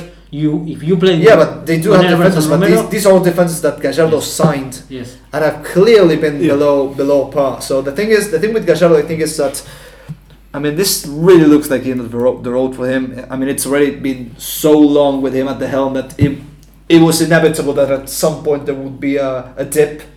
I think, and I think this would be the perfect. I mean, not at the end of this season would be the perfect time for him to. Yeah, he'll stick it out till December. I will say he. But I don't know if he'll fancy another. I will he'll say probably you can see him going until December, then just taking 6 months out. Yeah, that would be the ideal. He must be scenario absolutely fucked. Yeah. 8 years unbroken in year-round top class football. It's got to take its toll. This is the thing that. And absolutely no offence meant at all to Tommy, who's asked a very similar question: is this the end of the road for Gallardo and River? And I think we've kind of answered that. Or to Bagful of Toffee. But as I said, Gallardo took charge of River 8 years ago. He won the Sudamericana 7.5 years ago. He won the Libertadores 6.5 years ago. And since then, pretty much, we have been getting questions every 3 or 4 months in this Q&A section. When's Gallardo going to Europe? So it's a bit of a boring question. I again, no offence meant to the two people who've asked it just now. It's completely understandable given the timing and given what happened the other night. But I feel like the more interesting question, and one that we haven't, as far as I can remember, ever been asked is, who's going to be the next River manager, if and when Gallardo goes? Whether that's, presumably it's going to be the end of the year now. I feel like I've got a name in mind. I feel like Hernan Crespo tried to gamble on the possibility that Gallardo would resign after winning the championship, and when that didn't work out, he went to earn some few bucks in the Middle East. You feel like that's why he peaked at the end of last year? I mean, that question probably was the most. No, I wasn't thinking Crespo. I don't know. I was thinking Coudet. I mean, he's doing a fine job at Celta. I don't see why. Great job at Racing, great job at Central. Doing a great job at Celta. but I feel like his next job would probably be somewhere in Europe as well. But then not back to Argentina. This is something we talk about a lot. Like, sure, he could go on to coach, I don't know, Marseille or Bologna or Sporting Lisbon. I'm assuming Coudet isn't short of cash. Like, obviously, cash is important, but you're in his position. Would you go somewhere there where pretty much the best you can hope for each year is getting into the Europa League? Or do you go for River, where you have the chance to win everything? He's not going to go, unless something astonishing happens next season, he's not going to ever get Real Madrid or Barcelona. No, that's what I'm saying. Or Juventus. I think something that doesn't help Coudet is the fact that he didn't have an established European career, which is something like someone like Simeone, whose past jobs before taking Atletico de Madrid were back at Racing and Catania. He didn't get the Atletico de Madrid job because he was such a brilliant manager up until that point. I think he got it because he had a very brilliant pass with Atletico de Madrid. Plus Atletico was terrible. Exactly. I mean, he capitalized on his past relationship, which is something that Gaudet can't do at all. Andres, who do you think is going to be River's next manager? Well, no, I really don't know, but I heard some time ago. I heard that a name, and I think it's not a bad idea. I don't know what he will do if he will join Gallardo when he leaves. But Matias Vizcay is, I think, a name that could fit because he's there. He's, of course, the assistant of Gallardo, and in fact, he was the coach when Gallardo was suspended, and I think he won all of the matches or almost all of the matches. So it's continuing the same line, perhaps, and it's not Gallardo, but the one who is by his side. So I don't see it so wrong, but I don't know the names. Or I heard also that Brito, that when this happens, it's really smoke, I think. But that I heard that Brito's dream is Bielsa. I don't see Bielsa ever getting a place at a big team. Of course, by no means. But or Boca, for that matter. Boca even less. Yeah. But no. I would like to imagine the phone conversation that would happen if Boca, with everything that goes on in their boardroom, were to... And the level of control that Riquelme has. He will be fired in the second press conference. Yeah. But just the manner in which he would say no and then spend half an hour outlining to them the reasons that he was saying no. Because I think Riquelme would be the one hanging the phone because he wouldn't stand listening to Bielsa pointing out all their failings. Yeah. Like going out. No, but in the 68th minute of the game against Banfield, Benedetto could have cut inside, but he decided to pass the ball out, and that really didn't. I think, going back to the original question, I think a name that I would really put on the hat and consider someone that probably is flying under the radar, but I wouldn't rule him out, is Santiago Solari. Yes. He has a past with River, a brilliant pass at that. He has had some level of success in America. He has experience managing Real Madrid. I wouldn't put him again. That's another name, and another one who was some time ago linked with River, but I think won't be the case. And someone that if he's ever offered the job, he will absolutely take it with both hands. How about Diego Coca? Newly crowned champion in Mexico, champion in Argentina. I don't see another with past in River past. Yeah. Another who played in River is the Michelis, and some time ago he was linked. Has he ever coached anyone? He's coaching the under 23s at Bayern right now. Yeah.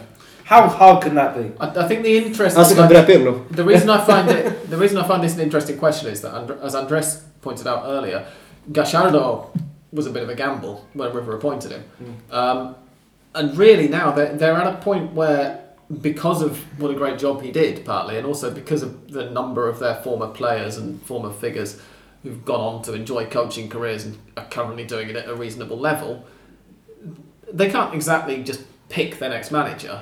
But, there's to within a certain degree, as much as any Argentine club can, if they offer somebody the manager's job, then they can be reasonably confident that person's going to say, yeah, I'd like to manage River. You think so, And so it becomes a question of, can they pick the right person to do it?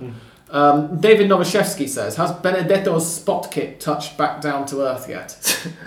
I'm going to answer yes to that, but the only reason that I'm able to answer confidently is that the television cameras showed it hitting somebody almost in the face in the second tier of the stand.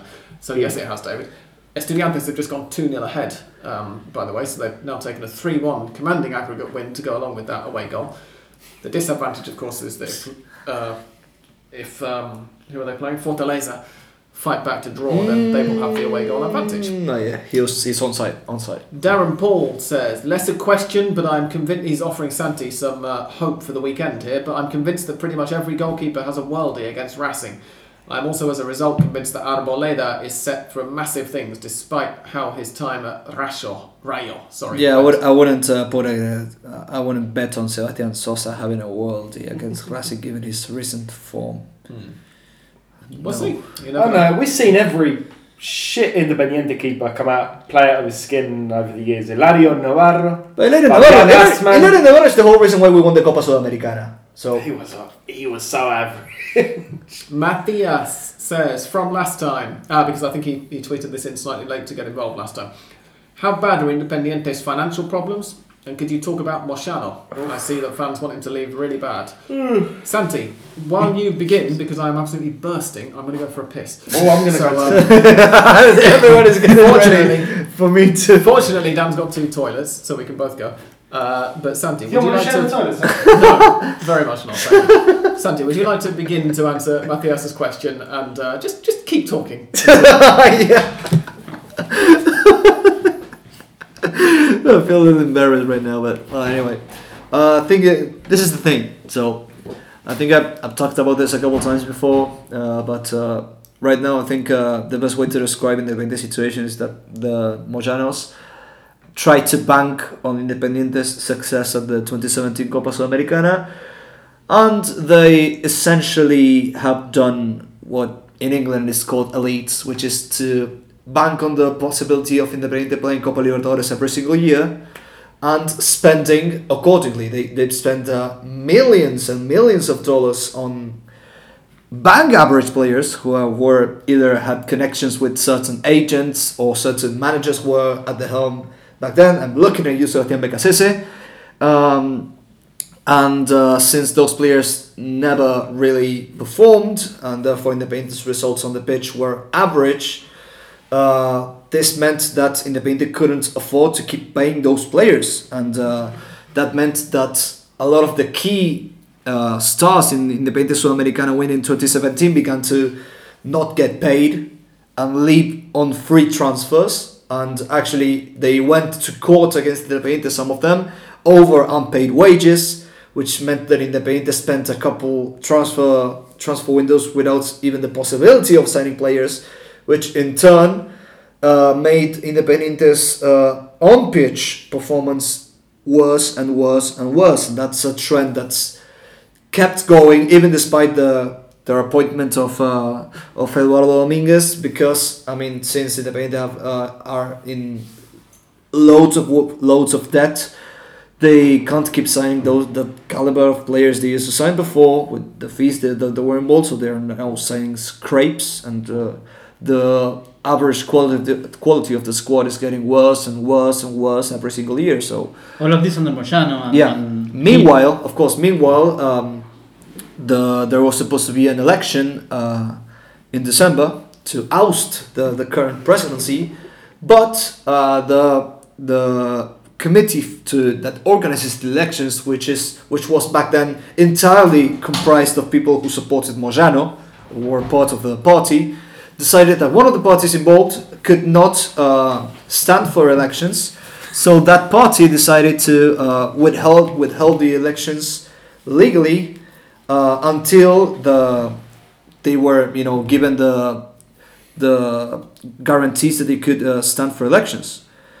And that hasn't happened in 7 months. The people who are right now in charge of Independiente are still in charge, even 7 months after their term should have ended, and there are no indications that the elections will be held anytime soon, which is, of course, really beneficial for the Moyanos, who keep fucking it up at every single turn. So I hope I've made a summary that's not too long, but also like you can understand. And Moyano is not there in the club.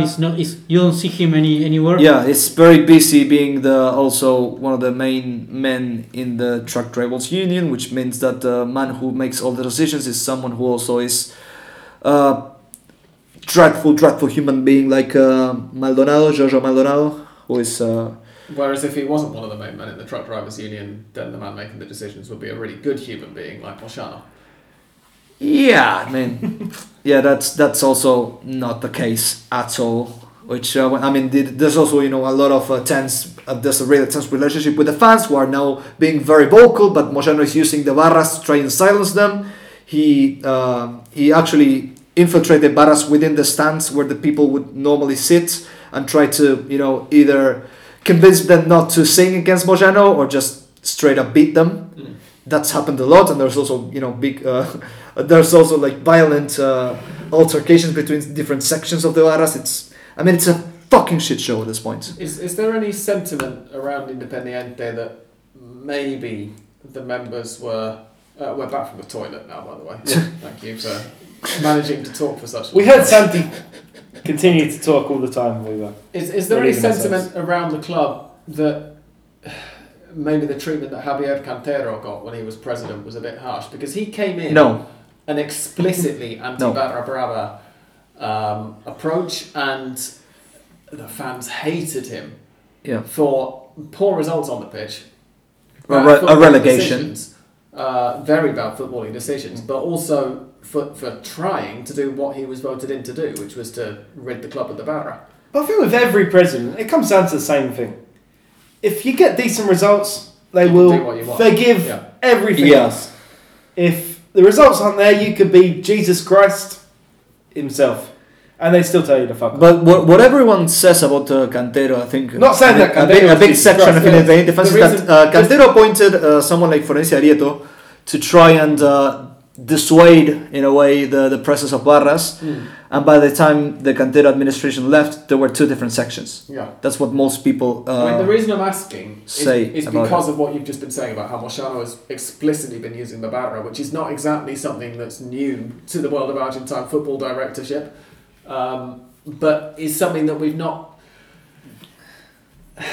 talked about and we haven't seen happen so openly maybe in the last decade or so. It feels like the boards have been distancing themselves a little bit from that, more so than at least publicly, officially. Exactly, yeah. I mean, like, whereas previously it was very open. For example, that Passarella at River was just completely in cahoots with Los Borrachos de Tablon. And so I just kind of wonder whether any Independiente socios, whether there's any kind of vibe around the club that, you know what, okay, he was terrible from a footballing point of view, but actually maybe we do need to get rid of these guys. No, I mean, there's no love lost for Cantero, even if he presented himself as the guy who would try at least to get rid of the Barras. I mean, I wouldn't exactly. I mean, I think it's still like right in the middle in that kind of argument. Either I don't think Cantero was like the antichrist that some people, even the Moyano administration, who actually revoked his socio status. It was like the first thing they did, wasn't it? On like I think when they were re-elected, I think they revoked his socio, but they didn't do that with past awful Independiente chairmen like Comparada or Ducanten Sailor. They are still socios. Comparada, God, I've forgotten about him. Yeah. That's we talked a lot about him. Probably one of the main reasons Independiente got relegated in the first place. Who was called Comprarara some time ago. Jesus Christ. Matias also has another question that's related to Independiente. If you could give us a more succinct answer to this one. Yeah. Will Dominguez get fired if Independiente lose against Racing on Sunday? I mean, I think it's... I've alluded to this before in this episode, but I think it feels like everything is meant for Racing to absolutely batter Independiente. Stop saying that.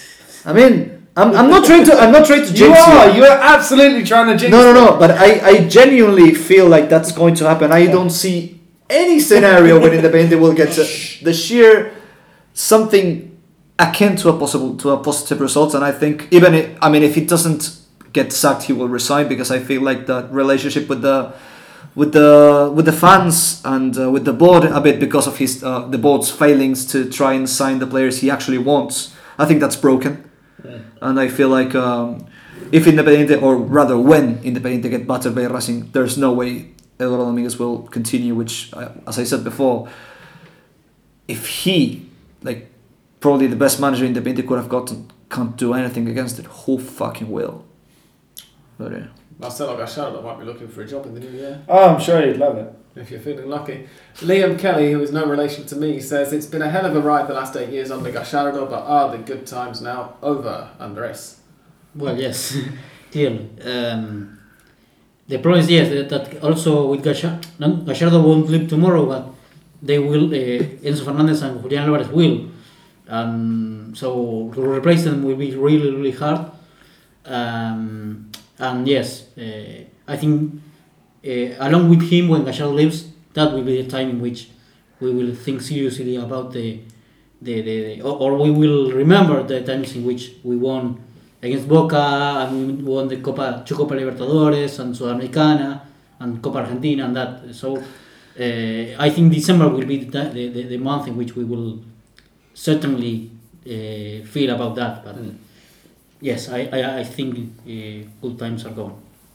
Darren says, were Banfield that good or were Boca's defence that bad the other night? They were routinely ripped to pieces. Also, Giuliano Galoppo, which, just side note here, is one of my favourite names to say in Argentine football. I wish he did more stuff, more obviously and more frequently so that I could say it every week. Surely bagged the goal of the Fecha, goal of the season so far. It was a good one. Oh, it's a beauty. Absolute beauty. Especially considering that, I mean, there was a lot of, mysticism around the fact that Ramiro Enrique, of course, is the son of River legend and World Cup champion Héctor El Negro Enrique, who also... The man who provided the assist for the greatest goal ever scored, as he never tires of telling anybody. Absolutely. With a pass like that, he couldn't miss, as he likes to say. I think they have a lot of these players who seem too good for Banfield, but never get the move, like Agustín Ursi. Well, another son of a former Argentina international, Juan Manuel Cruz. Yes. I don't think he's that good though. Oh yeah, maybe. Yeah. But in fairness, his Galoppo and Ursi are very, very good. In fairness, though, Juan Manuel Cruz's dad never sort of looked that good, in spite of the fact that he scored fucking loads of goals. No, I wasn't going to say that his dad was. I mean, he's the kind of striker that you only still see in Argentina, in the Argentine league, but not anywhere outside of Argentina. We should mention as well Banfield's secret weapon, Coach Claudia Vivas' post-it notes. And also, how do you explain it that he was worried that the Bombonera was going to be too loud, so he decided to write down his instructions on little pieces of paper, and he basically held them up to the players on the sidelines as they walked past, push up a bit more, go in, make the pass. And speaking of Claudio Vivas, have you seen that after the game, Agustín Ursi tried to have a go at Claudio Vivas' daughter? Yes, I saw it, yeah. He insisted that his daughter is already, in a relationship. Yeah. And Vivas wrote on a piece of paper watch yourself, yeah. No way. Don't push your luck or something like that, yeah. That was brilliant, yeah. Tom Robinson asked the final question of this week's podcast. Odds on for Batakis to be the new Boca manager, and which would be harder to lower, inflation or Benedetto's penalty? If Dario Benedetto is listening to this episode, then I'm not going to apologise because I don't like him anyway. And you deserve it. Batakis as new Boca manager? Yeah, why not? Who is he? No, her. She's the new economy minister of Argentina. Oh, yes. I was trying to work out why I also strong Boca supporter. Yes. The kind of Boca supporter who still writes River with a B. And I'm assuming, because I haven't actually seen any of the tweets, but I'm assuming she calls them Boquita. Or Bogue. I don't know. Bogue. During an interview, the sad part, because I don't think the things here are to make that jokes, she joked that made a joke about the River issues to bring Borja and to release the dollars. Lack of dollars, yeah. Yes, and she said, no, I won't. Everything in favor of Boca. That was that was uncalled for, probably. I think it's fun. Yeah, I've been so disconnected from football that I sort of wonder whether Tom was mentioning some manager that I didn't make the connection. So thank you for pointing that out. Here's some music.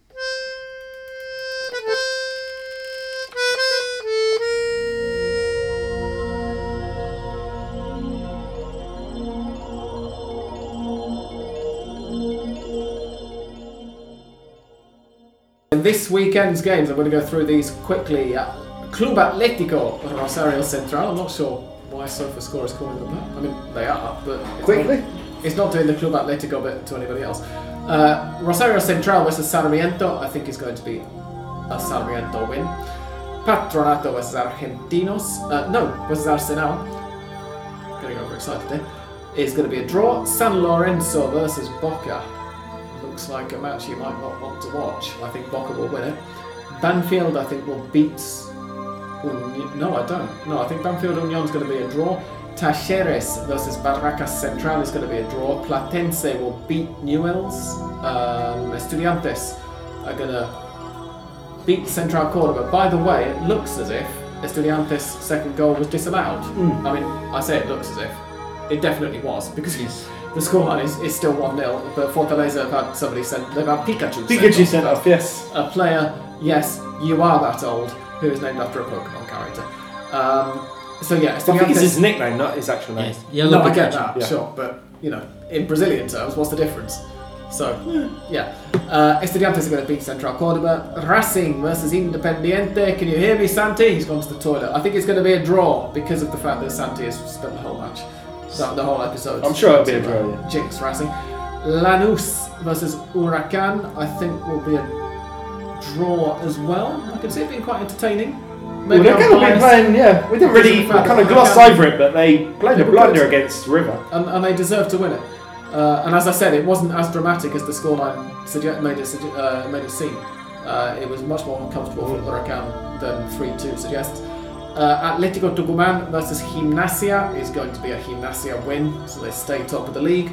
River versus Godoy Cruz. Now, if this were Godoy Cruz versus River, it would be a River win all over, wouldn't it? Yes. But it's not. It's in the Monumental, and I think it'll be a draw as a result of that. Colón versus Vélez, as Santi coughs up a gut in the toilet.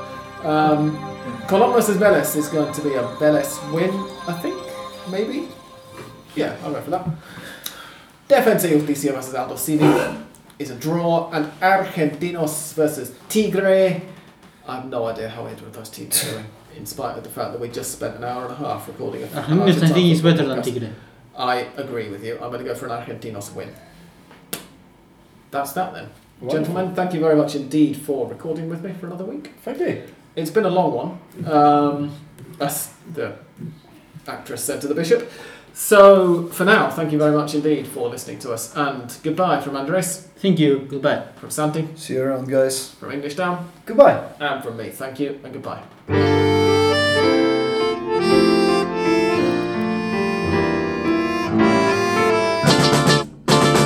Quick score update for you. Estudiantes ended up beating Fortaleza 3-0, so they got a 4-1 aggregate win and will play Atlético Paranaense in the next round of the Libertadores. And in the Sudamericana, since we talked about those matches in passing anyway, Atlético Guayanense did beat Olimpia 2-0 in the end and went through 5-3 in the shootout, and São Paulo beat Universidad Católica 4-1 for an 8-3 aggregate win. I feel like we mentioned that might have happened during the recording, but anyway, thanks for listening.